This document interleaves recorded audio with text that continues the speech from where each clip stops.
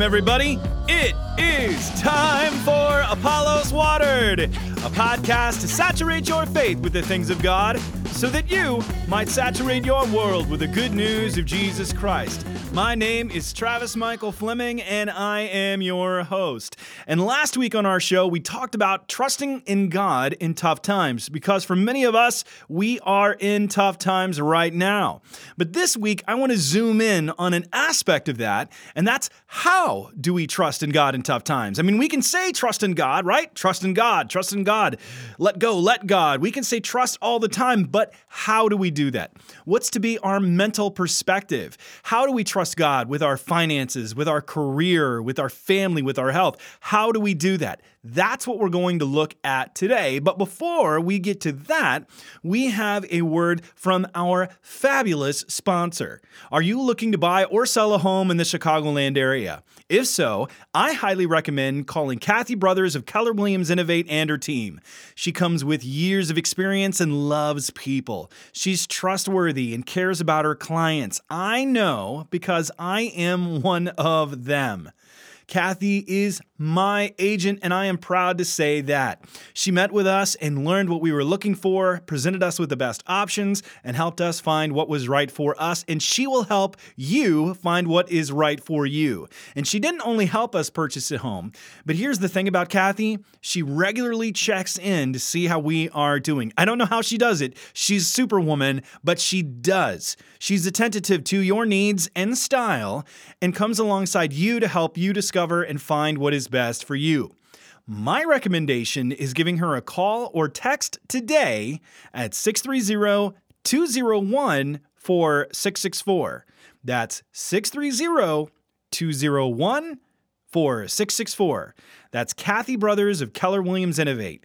Tell her Travis sent you. When we're talking about trust, I think about different stories that I've encountered over the years. And one of the greatest stories is from Pastor Chuck Swindoll. He told a great story about trust. A huge crowd was watching the famous tightrope walker Blondin cross Niagara Falls one day in 1860. He had crossed it numerous times, a 1,000-foot trip, 160 feet above the raging waters. I can just see the YouTube videos had this been today. All of the people looking around with their cameras in the air, videotaping what was going on. And he not only walked across it, but he also pushed a wheelbarrow across it. I mean, that's a daredevil right there. That's getting all the hits, right? He's doing this pretty extreme thing. Everybody's coming to check it out. And one little boy just stared at him in amazement, speechless. And after completing a crossing, the fellow looked at the little boy and he said, "Do you believe that I could take a person across in this wheelbarrow without falling?" The kid responded, "Yes, sir, I really do." Then Blondin says, "Well then, get in, son." You know, for many of us, our trust only stays in the cloud. It's in the general. It doesn't ever get specific. I mean, we talk about trust all the time. But when it comes down to it, how do we trust? I mean, we got to get into God's wheelbarrow. I mean, that's what the little boy needed to do. That's how he was to display his trust, by getting in the wheelbarrow. And some of us need to get into God's wheelbarrow. He called us to get in. We've said that we believe he can carry us safely. Many people testify to that fact. Yes, I've got faith. I trust in God. But when times get really tough, we find out where and what and who we really trust in. And right now, it's a tough time for many of us, and it's caused us to really reevaluate who or what are we trusting in. And we got to get beyond the cliches. I can't stand the cliches. We got to get down into the real life of how we trust in God. And when we ask ourselves that, we believe he can carry us safely, but would we really get in? I don't know. And if we did, what does that look like? I mean, really, what does trusting God look like? That's what I want us to explore together today. How to trust in God with our money, our careers, our education, desires, relationships, finances, safety, security, all of these different things. And perhaps there is no better text in all of Scripture to look at than Proverbs chapter 3, verse 5 through 10. It's a well-known passage, although many of us only know a couple of verses if we know any at all. Some of us listening right now might be completely unfamiliar with this text, but I would venture to say that even those who are not walking with Jesus have at least a familiarity with this text. And I want to read it for us. We're in Proverbs chapter 3, verse 5 through 10. And here's the text. Trust in the Lord with all your heart and do not lean on your own understanding. In all your ways acknowledge him, and he will make straight your paths. Be not wise in your own eyes. Fear the Lord and turn away from evil. It will be healing to your flesh and refreshment to your bones. Honor the Lord with your wealth and with the first fruits of all your produce. Then your barns will be filled with plenty, and your vats will be bursting with wine. I want to peek into how this trust thing really works. And let's break this down. Let's get into verse 5 right now. Trust in the Lord with all your heart and do not lean on your own understanding. The idea here is to depend upon God completely. Now, this doesn't mean sitting around doing nothing. This is the idea that my whole life is recognizing who God is and acknowledging him and letting him dictate my life. We've often heard the expression, and I really can't stand it because it's really usually used as a cliche without people understanding what that means. But they say, let go and let God. Let go and let God. And usually that means that people are coming from an honest heart. They really do have your best idea in mind, but they don't understand the depth of what you're going through. And they don't know what that means for you. They don't know what the mental perspective means. They don't know what the fear and trepidation that just crowds all over your heart, your mind, and the anxiety that overwhelms you, and how your imagination simply is running amok. And what does it mean to let go and let God? What does that mean? What does that look like in my life? That's what I want to ask people. You say let go and let God. What does that look like in my marriage?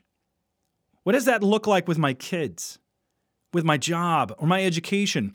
What does it mean to trust the Lord for my relationships or with my finances? This is where I think we need to get beyond the theoretical to the personal, everyday trusting. Here is what trusting is, okay? And this is how we do it. First up, it requires us to stick with God in everything. It means staying with and relying on him. God is completely reliable. We show our faith not by saying we believe or making promises.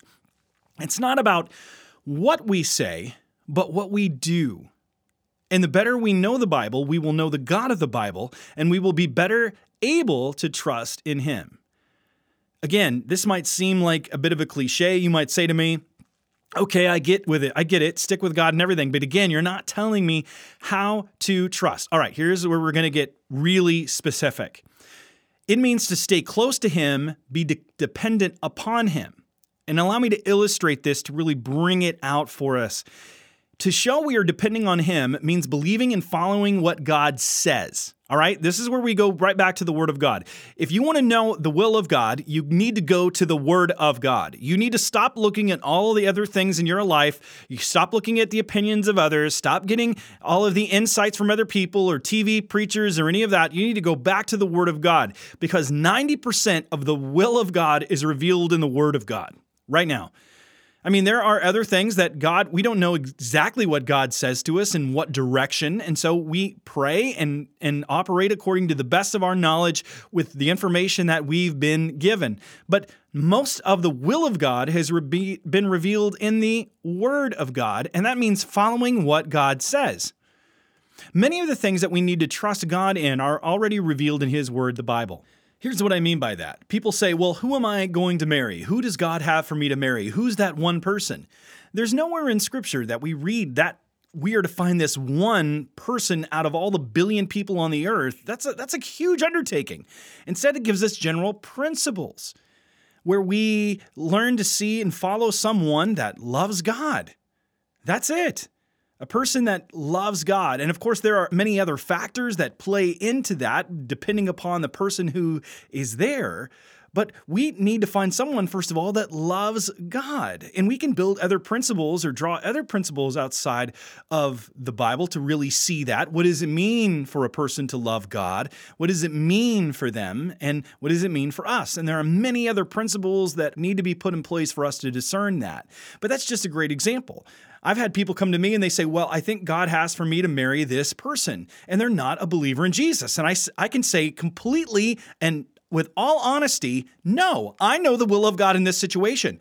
God does not want you to marry that person. That's it.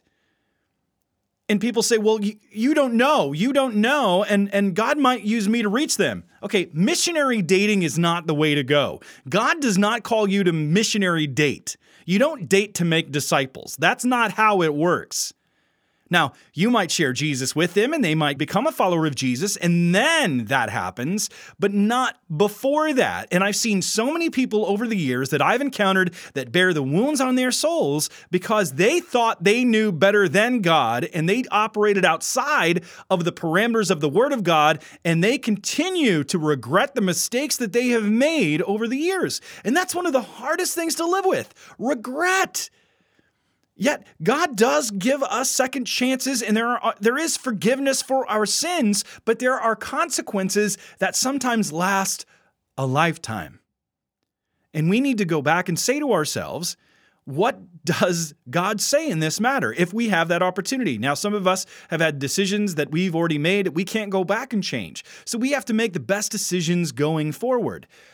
And we need to trust that God knows what he's doing, and God has laid out his word for us to trust in him and to stick with him in everything and listen to him to give us direction. I encountered a great story by Robert W. Sutton. He says that 30 years ago, before the 1988 Winter Olympics, there was a TV show featuring blind skiers being trained for slalom skiing. Blind skiing. Now, I don't know how to ski, okay? I can't imagine skiing and not being able to see. But these blind skiers were paired with sighted skiers and trained to ski on flat surfaces so that they would know how to make right and left turns. And once they mastered that, they were taken to the slopes where their sighted partners would ski beside them shouting, "Left! Right!" And as they obeyed the commands, they were able to negotiate the course and cross the finish line, depending solely on the sighted skier's word. It was either complete trust or complete catastrophe. He goes on to say, what a vivid picture of the Christian life. In this world, we are in reality blind about what course to take, and we must rely solely on the word of the only one who is truly sighted, God himself. His word gives us the direction, and we need to finish the course. That's a great picture. Do we trust in God? And are we willing to stick with him even when times get tough? And we think that people don't know. Okay, people may not know, but God does know. And we have to get beyond the cliches, get beyond the bad advice, and get back to the word of God and say, do we trust even when the times get hard? It's easy to say we trust when everything's going our way. How difficult is it to trust when your spouse says, I'm leaving you? When your child says, I'm done with the faith, or you find out that you have a cancer report, or you get a knock on the door and there's a policeman saying that your son or daughter has died, are you going to trust then? Or when you get fired, or when you're suffering injustice at someone else's hands, when you've been hurt, when you've been kicked, when you've been beaten, are you going to trust then? That's when the rubber meets the proverbial road. Here we read that we are not to lean on our own understanding. What does that mean? It means sticking with God even when what he is asking us doesn't make sense. God's values and man's values are often against each other. In our world, man says, get whatever you can, get all of the money, power, and fame you can, and you will be happy. God says, give up this world and pursue me, and then you will be happy. Man says get, God says give. Man says trust no one, God says trust in me. Man says do whatever feels good, and God says deny yourself. Man says dump your spouse. Life is too short to be miserable. God wants you to be happy. Nope. God says, be faithful, stay in it, keep praying and hoping. God wants you to be happy, yes, but holy. He wants you to be holy within His will, even when times are hard. And He allows certain things to come into our life so that the truth and the power of Christ might come out of us. And those are the most painful of lessons. The most painful of lessons. But we've shared this before. When we're talking about a tea bag, for example, when does the flavor of the tea come out? When the water gets hot. What causes the flavor of the coffee? Do you just put the beans into the coffee machine and let it go? Unless you have a grinder in there. No, that's not what you do. The bean has to be broken. And then the hot water hits it, and that smell just flies, and it becomes the aroma of Christ. You know, the Bible says that we are the aroma of Christ. To those who are being saved, it is the sweet aroma. But to those who are under the sentence of death, it is a smell of death. And it's when we are broken, and then God, the Holy Spirit, brings that brokenness alive, where we are seeking to obey Him and honor Him, that the smell or the aroma of Christ permeates everything around us. And it is an awesome thing. It's like when you walk into a coffee shop and you just smell it in the air and you walk out and you smell like it. Now, some people love that, some people hate that. But if we're taking it to the conclusion of Jesus Christ and the aroma of Christ, then we come out smelling like Christ, and people around us want to know what has gone on. And that's when we're saying, I'm going to follow even when it's hard, even when it hurts. God says, be faithful, stay in it, keep praying and hoping. He wants you to stay within His will, even when times are hard. And we are going to fail. And I know some people are saying, well, I've already failed. Yes, you have. I have too. We've all failed. We've all fallen short. And there are consequences that each one of us has to deal with. But we know with God, there's mercy and there's grace. And there is forgiveness. That's why we have 1 John 1:9. One of those passages that we're to wrap our arms around and hug. That if we confess our sins, He is faithful and just to forgive us our sins and cleanse us from all unrighteousness. Oh, how beautiful that is. Or Romans 8:1. Therefore, there is now no condemnation for those who are in Christ Jesus. Those are verses I would recommend memorizing. You know, in the book of Psalms, in Psalm 119, it says that I have hidden your word in my heart that I may not sin against you. There are truths that we need to memorize to make a part of our internal mental operating system so that when times are tough, that comes up. And it just comes into the forefront of our mind so that we can trust and find rest and know that our God is a forgiving God, and He's calling us back to Himself, and He's asking us to trust Him all over again. To trust Him when times get hard. And that's where we have to go back to God's Word. As we read in Proverbs chapter 14, verse 12, there is a way that seems right to a man, but its end is the way to death. God is calling us to trust in Him, and that requires faith, the ability to believe in what we cannot see.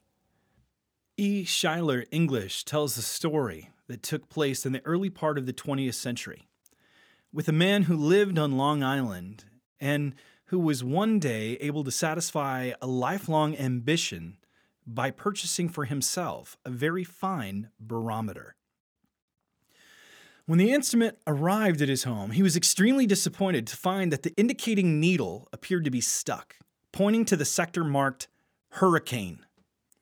After shaking the barometer very vigorously several times, the new owner sat down and wrote a scorching letter to the store from which he had purchased the instrument. The following morning, on the way to his office in New York, he mailed the letter. That evening, he returned to Long Island to find not only that the barometer was missing, but his house was also. The barometer's needle had been right. There was a hurricane. God's word points in directions that we may not like, that we want to shake it and make it different, but we can't, because they are the right directions. Trusting in God and trusting in God and leaning not on our own understanding, it involves every single aspect of our life. And it means, here's one big part of it, and that means trusting in God with our money. And I'm amazed at how many people don't want to talk about money and God. People will talk about anything. They'll talk with me about almost anything except their money. I'm not trying to get your money. I don't know a lot of churches that are trying to get your money. Now, I know that there are some charlatans out there that are trying to do that very thing. But money really does, in many ways, represent where our hearts are. And that's where our trust gets very real, very quick, and can be tangibly seen.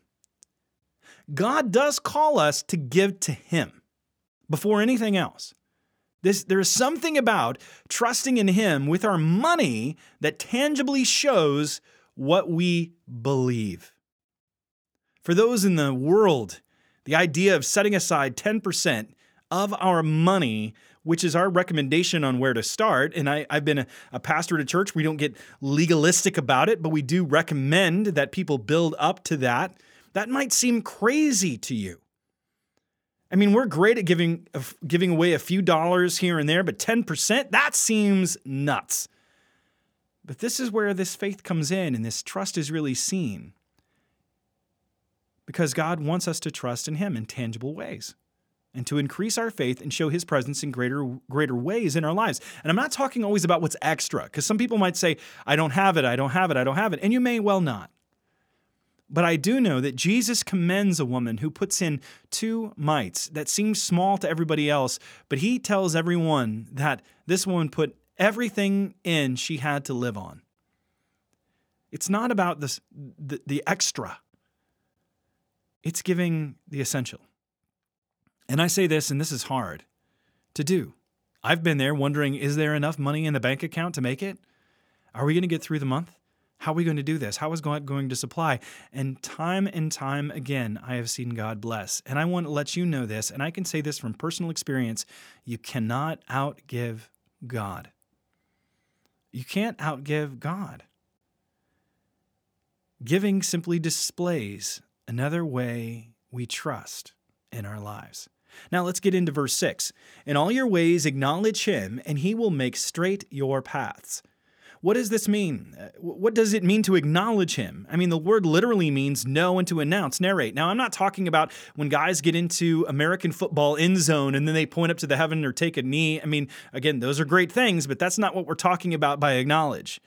I mean, it really means to know and to announce, narrate in our lives that He is the one that's in charge. He is the one that is there. He is the one from whom we have life and sustenance and grace and mercy. And when we're talking about all of our ways that we're to acknowledge Him, the ways we read about means just life. In all our life, we are to know Him, to live our lives by His word and what it says. And this is not just a Sunday morning thing. This means every part of our lives, at your workplaces, with your family, with your friends, and your entertainment, when you're surfing on your phone, when you're eating your dinner. And it's not sitting there in this legalistic fashion like a monk and just muttering to yourself, oh, like you've got this big halo on your head. No, that's not how Jesus was. He was laughing. He was being with people. Yes, I know before anyone writes in, there's no verse that has Jesus laughing, but He's interacting with His disciples and they were living life together. And I'm sure there were laughs and there were inside jokes and they were kind of cracking on each other every once in a while and teasing each other and having fun. It wasn't always serious all the time. It was men who were passionately following God with their entirety of their lives and their families and their careers and their monies and all of these different things. And oftentimes we put these biblical characters on such a stand that they are unknowable, unattainable, and that they are so inapproachable. But that wasn't Jesus. And that's why Jesus got knocked the way that He did, because He was hanging out with tax collectors, with sinners. He was engaging with people in the everyday ruts of life. And that's what God's called us to do. He's called us to be real people and allow God to permeate where we are. Now, I'm not saying that he condones sinful things. No, the things that the Bible says that are wrong are wrong. But even then, He was there. He was loving. He was caring. He was patient. He was merciful. And we need to see that, and we need to continually seek Him. We are to seek God's will for our lives. I mean, do you want to know what God's will is for your life? I know that you do. Many people say that they have searched for God, and they have. They say, well, I've asked God, or I've searched for God and He didn't show up. Well, there's two ways of searching. There's the search to adore, and there's the search to avoid. Just like looking for a police officer.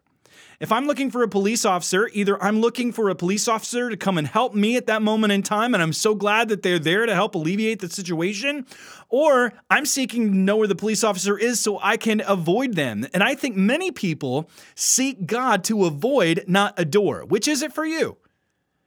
To get away or to get to? There's a big difference between those two things. Both are seeking, but they have a vastly different end in mind. And I would recommend don't run from God's direction when it comes. Instead, seek it, embrace it, because God wants what's best for you. He does. He wants what is best for you. And I think the reason that many of us don't want God's direction is because we don't want to make the necessary changes that He wants to make in our lives. Now, I don't want to confuse us. You can't make all these changes, then come to God.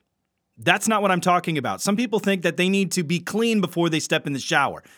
God says, no, just step into the spiritual shower. Okay, I'm going to get you clean, and then I'm going to make these changes in your life. And people think that hurts too much, and they can't live without their specific idol of their heart. Therefore, they don't come to God.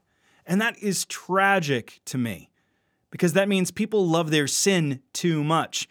And most of the world who may be in church but are not true believers are confused by God's direction. It doesn't make sense to them. They want to have their faith predictable, go through the motions, and then get on with their life, especially in the West. Not so much in other cultures, because they know exactly the price that they pay for worshiping. They could lose their property. They could lose their station, their job. There are so many different things that they can lose. And it is a very difficult thing to process. Many of us have no idea the price that people pay all over the world to follow Jesus Christ. And in the West, we in many ways have become so lazy and addicted to our creaturely comforts that we can't see the very presence of Christ. We wonder why we have no joy, why we can't feel or sense the presence of Christ. And oftentimes it's because we've wrapped ourselves in our creaturely comforts and we have failed to see the majestic nature of God and His desire for us to reach the world. And we're unwilling to risk those creaturely comforts to pay that price, while others are. Others are ready to go. They're ready to sacrifice everything and anything because they recognize what they have received is far beyond anything that this world has to offer.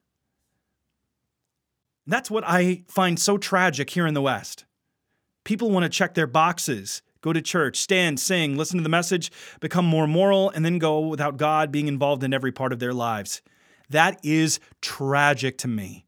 The fact is, as we can see from this passage, all our ways is referring to trusting in Him with all of life. And I've heard some Christians say, well, when they do a business deal or they stab another person in the back, they say this, it's just business. No! In all of our ways, we're to acknowledge Him. Even in our business practices, we don't take advantage of those who are hurting. We don't kick someone when they're down. We are not duplicitous in how we go about interacting with other people. In all of our ways, we acknowledge Him. Not just on Sundays. It means in everything. It means in allowing God to define sin, telling us how to avoid temptation. It means in allowing Him to dictate what is good, honorable, pure, and what should be pursued.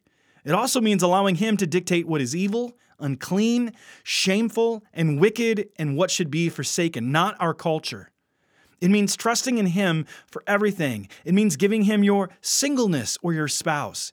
It means God directing your finances, relationships, education, career, or how you raise your children. It means allowing Him to direct your work, how you treat others, how you forgive, how you admonish, how you love, how you greet, who you interact with, who you stand up for, how you go about justice. These are all things that God tells us about in His Word on how we are to live.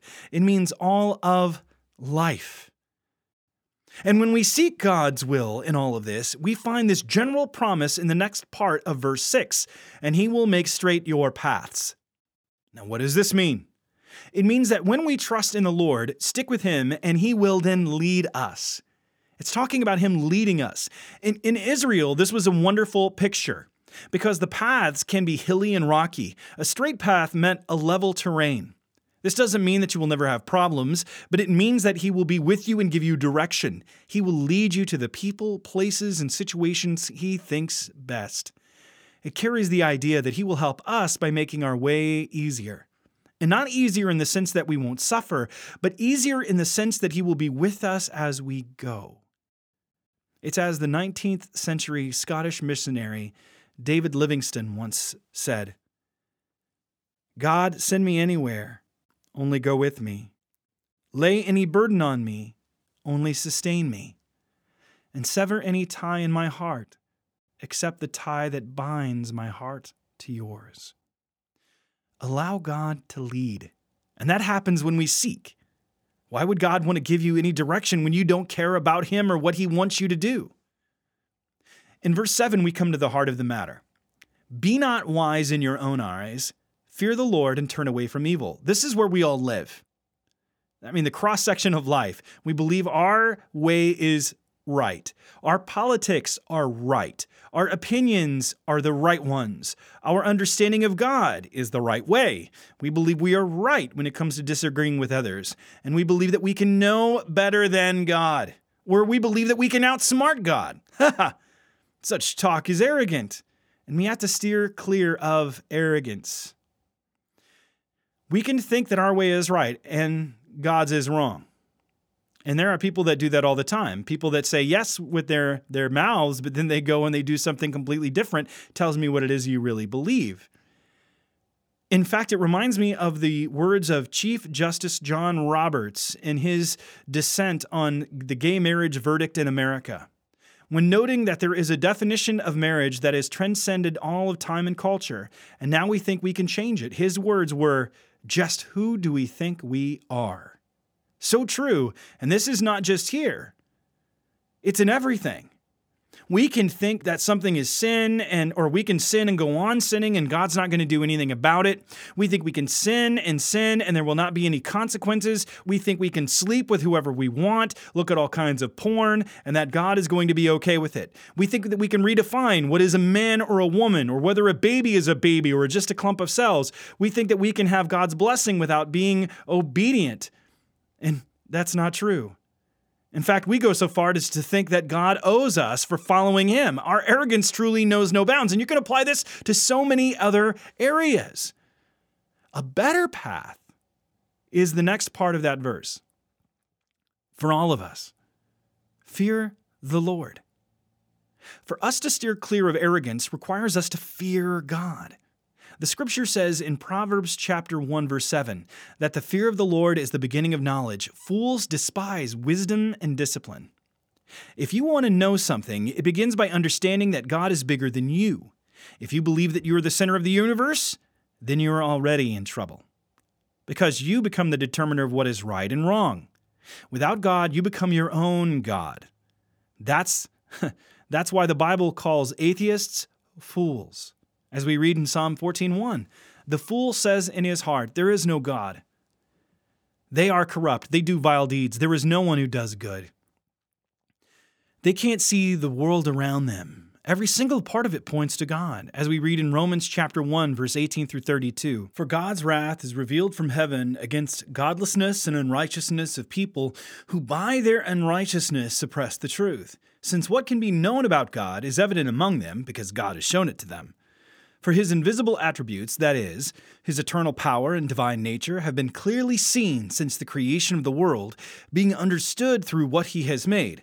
As a result, people are without excuse. For though they knew God, they did not glorify Him as God or show gratitude. Instead, their thinking became worthless and their senseless hearts were darkened. Claiming to be wise, they became fools and exchanged the glory of the immortal God for images resembling mortal man, birds, four-footed animals, and reptiles. Therefore, God gave them over in the desires of their hearts to sexual impurity, so that their bodies were degraded among themselves. They exchanged the truth of God for a lie and worshipped and served what has been created instead of the Creator, who is praised forever. Amen. For this reason, God delivered them over to disgraceful passions. Their women exchanged natural sexual relations for unnatural ones. The men in the same way also left natural relations with women and were inflamed in their lust for one another. Men committed shameless acts with men and received in their own persons the appropriate penalty of their error. And because they did not think it worthwhile to acknowledge God, God delivered them over to a corrupt mind so that they do what is not right. They are filled with all unrighteousness, evil, greed, and wickedness. They are full of envy, murder, quarrels, deceit, and malice. They are gossips, slanderers, God-haters, arrogant, proud, boastful, inventors of evil, disobedient to parents, senseless, untrustworthy, unloving, and unmerciful. Although they know God's just sentence, that those who practice such things deserve to die, they not only do them, but even applaud others who practice them. That's what happens when you take God out of the equation. And that's where our world is. Some may not go so far as to deny God's existence, but they have to redefine him in order for him to be okay with the life that they want to live. Nope. That's leaning on our own understanding, and that is being wise in our own eyes. Instead, we need to look at the next part of verse 7. Fear the Lord and turn away from evil. What does God want us to do? He wants us to fight sin, not stay in it, not promote it, but fight it, not tolerate it, not play with it, not celebrate it, not excuse it, not rationalize it. Fight it. Every single one of us has to do this, and every single one of us knows our failures. But God still calls us to fight. Jesus said that sin was so serious that he said in Matthew chapter 5, verse 29 through 30, "If your right eye causes you to sin, gouge it out and throw it away. For it is better that you lose one of the parts of your body than for your whole body to be thrown into hell. And if your right hand causes you to sin, cut it off and throw it away. For it is better that you lose one of the parts of your body than for your whole body to go into hell." He's using hyperbole. He's intentionally overstating it, saying that's how serious you are to think about this. He's not asking you to literally cut off the parts of your body, but he's saying that you are to hate sin so bad that you need to get rid of it. Get away from it. Fight it with Scripture. Fight temptation with accountability. Throw things away that lead you there. Leave places where you know sin may affect you. Drop the relationships with people who don't care about your holiness and only want you to sin. And people might respond, aren't we to reach such people? Yes, all people are to be reached. But if their life leads you to sin, then you need to leave that relationship behind. As God said, bad company corrupts good morals in 1 Corinthians 15:33. Fight it. How far are we willing to go to fight sin?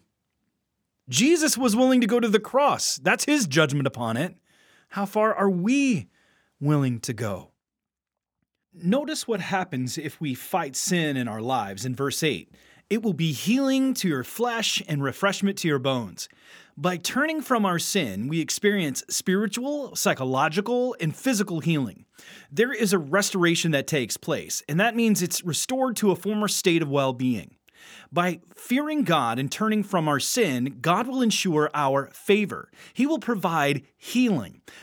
Allow me to give you an example. If one looks at pornography, there are endogenous chemicals released in the brain causing the viewer to be excited and causing all of the stress, pressures, anxieties, and pain to begin to fade away as the system is flooded. Dopamine is released to bring focused attention, causing the luster to neglect everything around him or her. Norepinephrine is then released, causing feelings of exhilaration and increased energy as the body is given a shot of natural adrenaline. The image is then stamped on the brain and hard to forget years later.